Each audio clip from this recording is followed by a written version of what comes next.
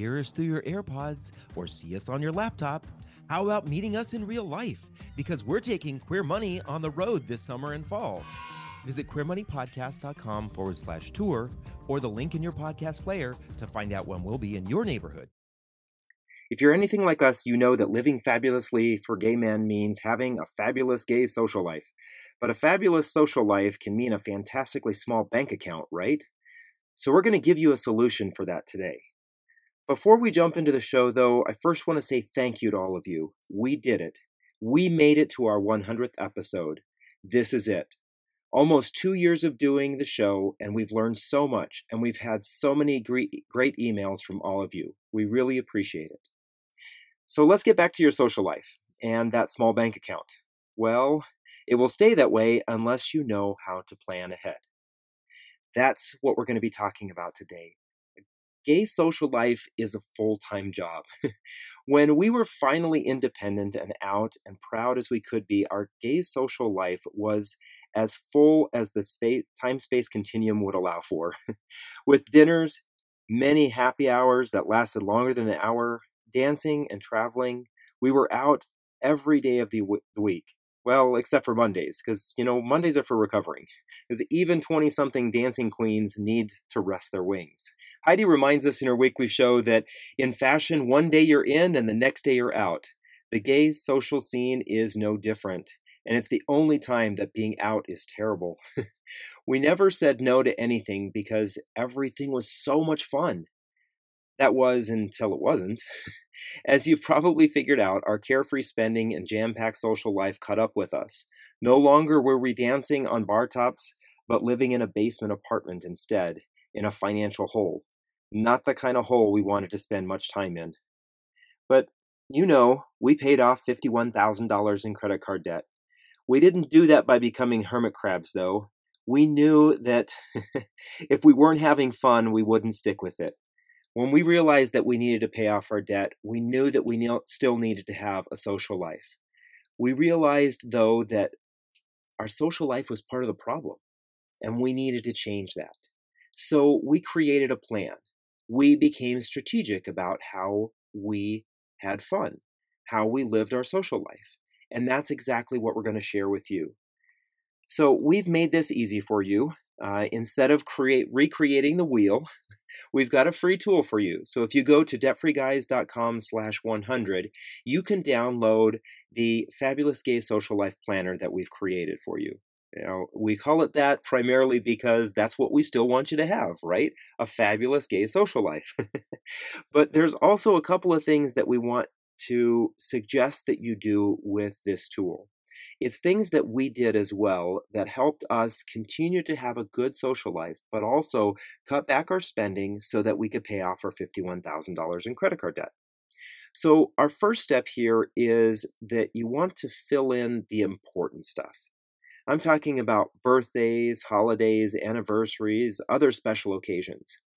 These are special occasions because oftentimes we have a higher sense of wanting to spend time or connect with friends and family. But not all the time do we actually need to do something with them socially. Sometimes it can be as simple as sending a card. Sending a card can be a way of telling our friends and family that we're still thinking about them, but that we also are thinking about our budget as well. And there's plenty of ways that you can do this. We like to go to Target, although I would suggest staying away from the papyrus aisle. If Target is still out of your budget reach, then maybe try the dollar store. There's plenty of great cards out there that you can send.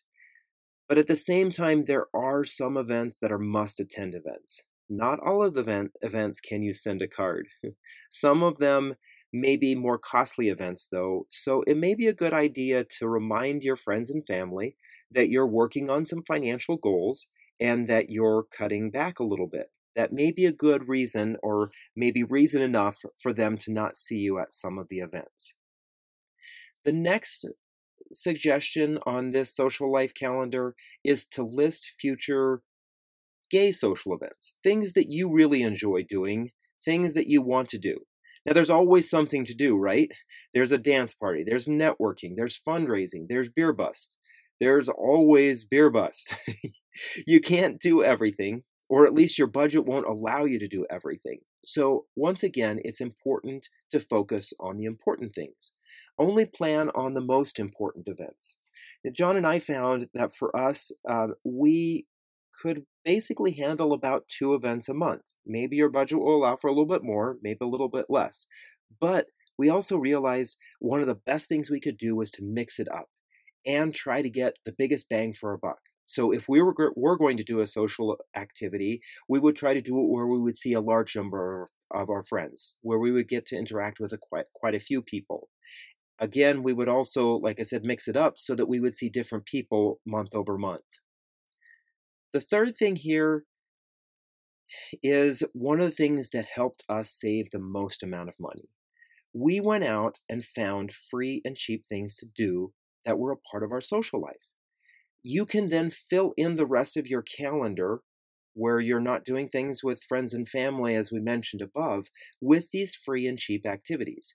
Now, maybe these are activities that you maybe do with a smaller, closer group of friends, or maybe just with your spouse or just by yourself. But the important thing here is to not have big gaps on your calendar, because we know where there are gaps, then we get bored. And when we get bored, what do? We spend. In some way, we spend, whether that's hopping on Amazon, going out to eat, going to the bar, we just figure out some ways to spend. So here's a few ideas for you. There's the traditional, there's the Netflix and chill. John and I certainly do enjoy a fair portion of that. But there's lots of other things you can do. Like, for example, how about hosting a drag race watching party?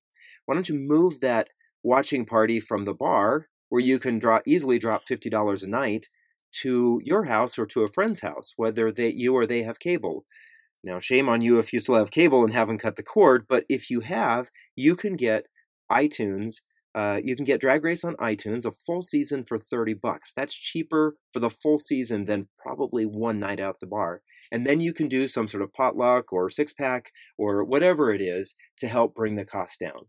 Another great thing is game nights. We love these, whether it's just John and I or with our friends.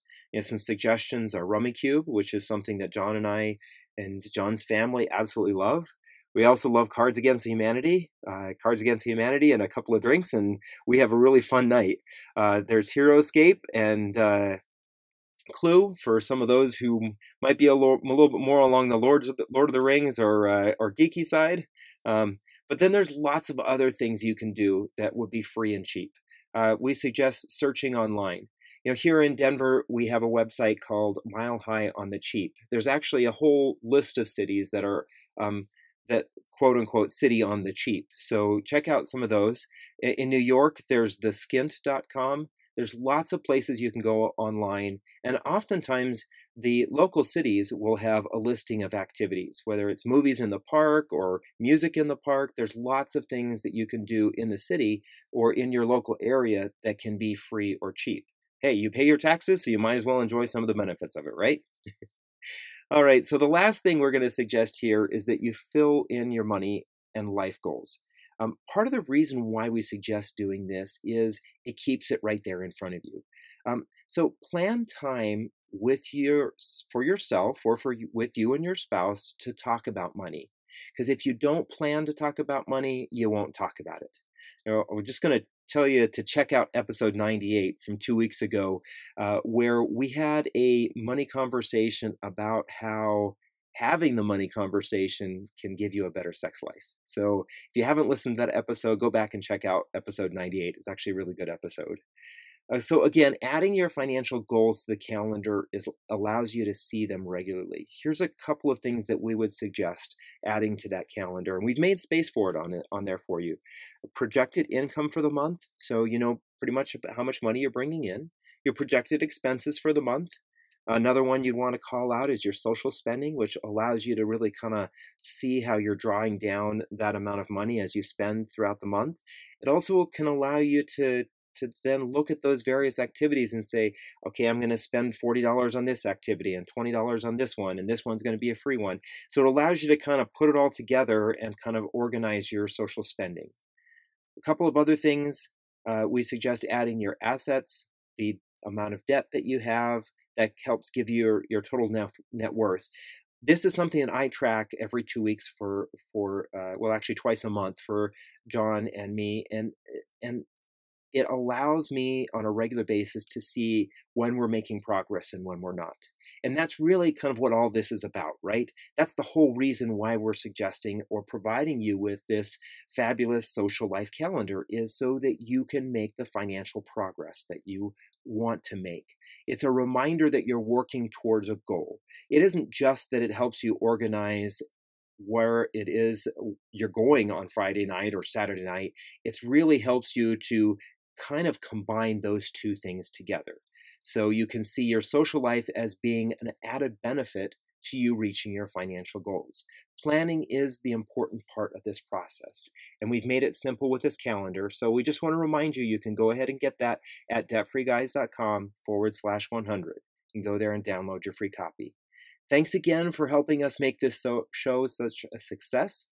Thanks again, and have a great week. From Los Angeles, California to Winooski, Vermont, we're taking Queer Money on the road. Join us as we gamify personal finance with Queer Money Bingo, or catch our signature Live Fabulously, Not Fabulously Broke talk, and so much more in between. Check out queermoneypodcast.com/tour or the link in your podcast player regularly for date and location updates.